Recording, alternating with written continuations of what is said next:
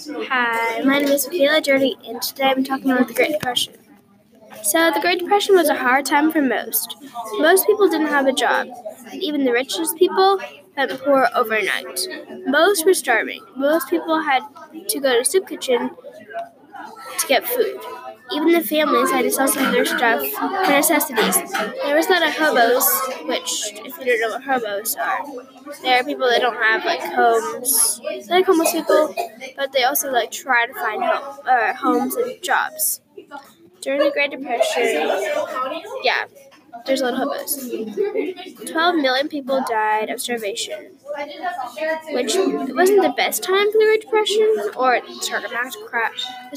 stock market to crash at all, because it was just 11 years after World War One, and World War Two was just around the corner. In the middle of it, the Dust Bowl was going on in the South, mainly Oklahoma. They had huge dust storms.